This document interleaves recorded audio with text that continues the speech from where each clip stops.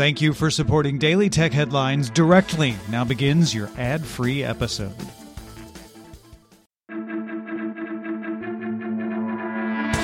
I'm Rich Straffolino, and welcome to Daily Tech Headlines Week in Review. Twitter's board accepted Elon Musk's offer to buy the company in a deal worth $44 billion. Twitter stockholders will receive $54.20 per share, and once the deal closes, Twitter will become a private company. The deal is expected to close sometime this year.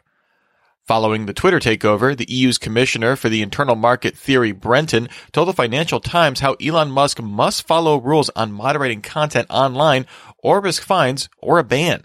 He said anyone who wants to benefit from this market will have to fulfill our rules. The board of Twitter will have to make sure that if it operates in Europe, it will have to fulfill the obligations including moderation, open algorithms, freedom of speech, transparency in rules, obligations to comply with our own rules for hate speech, revenge porn, and harassment. The European Union agreed to the terms of the Digital Services Act. While the exact text has not been released, it contains a number of obligations for tech platforms, banning things like ad targeting based on religion, sexual orientation, or ethnicity, prohibiting so-called dark patterns in platform UIs, requiring transparency on recommendation algorithms for large platforms, and providing greater transparency on content takedowns with a clear appeals process. The act must still be voted into law. This is different from the EU's Digital Markets Act, which focuses on creating a level playing field. Several iOS developers report receiving an email from Apple with an app improvement notice warning that apps that haven't been updated in a significant amount of time will be removed if not updated within 30 days. This doesn't appear to be a new policy from Apple, rather an enforcement change. Apple changed its policy in 2016 to say it would start removing abandoned apps. After removal, any already downloaded apps will remain on user devices. The Chinese microblogging platform Weibo informed users it would start publishing their province or municipality location based on IP address on account pages and under comment posts in an effort to combat bad behavior on the platform. Users cannot opt out of this change. Users outside of China will have their IP address displayed.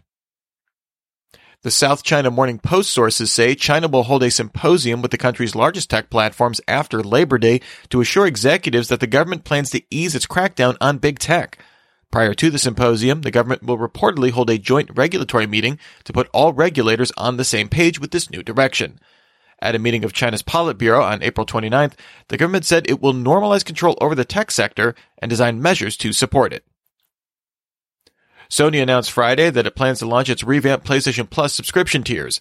This starts on May 23rd in most of Asia, June 1st in Japan, June 13th in the Americas, and June 22nd in Europe. Fidelity Investments announced later this year it will become the first major retirement plan provider to let customers put a Bitcoin account in a 401k retirement plan. Fidelity will allow plan sponsors to let savers allocate up to 20% of funds to Bitcoin. Other digital assets may be added in the future. Whether to allow it will be up to each 401k plan's operator, usually the employer, so it may not be available to everyone with a Fidelity 401k. Apple rolled out its self-service repair in the U.S., offering repair manuals, parts, and tools to repair the iPhone 13, 12, and new SE models. Apple plans to expand the program to Europe by the end of 2022, as well as make parts available for the M1-based Macs.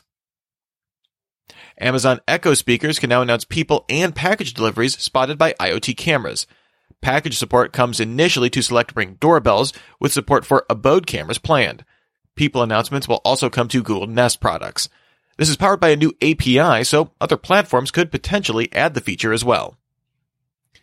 Google expanded the types of personal information it'll remove in search results to now include a user's physical address, phone number, and passwords. Users must submit a list of URLs that link to the info with search pages that surface the links. Google said it will try to preserve content that is in the public interest, newsworthy, or professionally relevant. Activision Blizzard shareholders overwhelmingly voted to approve a $69 billion sale of the company to Microsoft. The deal still needs approval from the Federal Trade Commission. Epic Games acquired Bandcamp last month. Now, Epic filed a motion for a preliminary injunction to stop Google from removing Bandcamp from the Google Play Store. Digital music sales had been exempted from using Google's billing system, but a policy change requires apps to use Play billing as of June 1st. The Central African Republic has become the second country, after El Salvador, to adopt Bitcoin as legal currency. The country uses the French-backed franc CFA as its paper currency. The franc CFA is issued by the Financial Cooperation in Central Africa as part of the Economic and Monetary Community of Central Africa. It's also used by Cameroon, Chad, Republic of Congo, Equatorial Guinea, and Gabon. The move to adopt Bitcoin is seen in the CAR as a way to gain financial independence from the influence of France over its currency. Remember, for more discussion of the tech news of the day, subscribe to Daily Tech News Show at dailytechnewsshow.com. And remember to rate and review Daily Tech Headlines wherever you get your podcasts. Thanks for listening. We'll talk to you next time. And from all of us here at Daily Tech Headlines, remember, have a super sparkly day.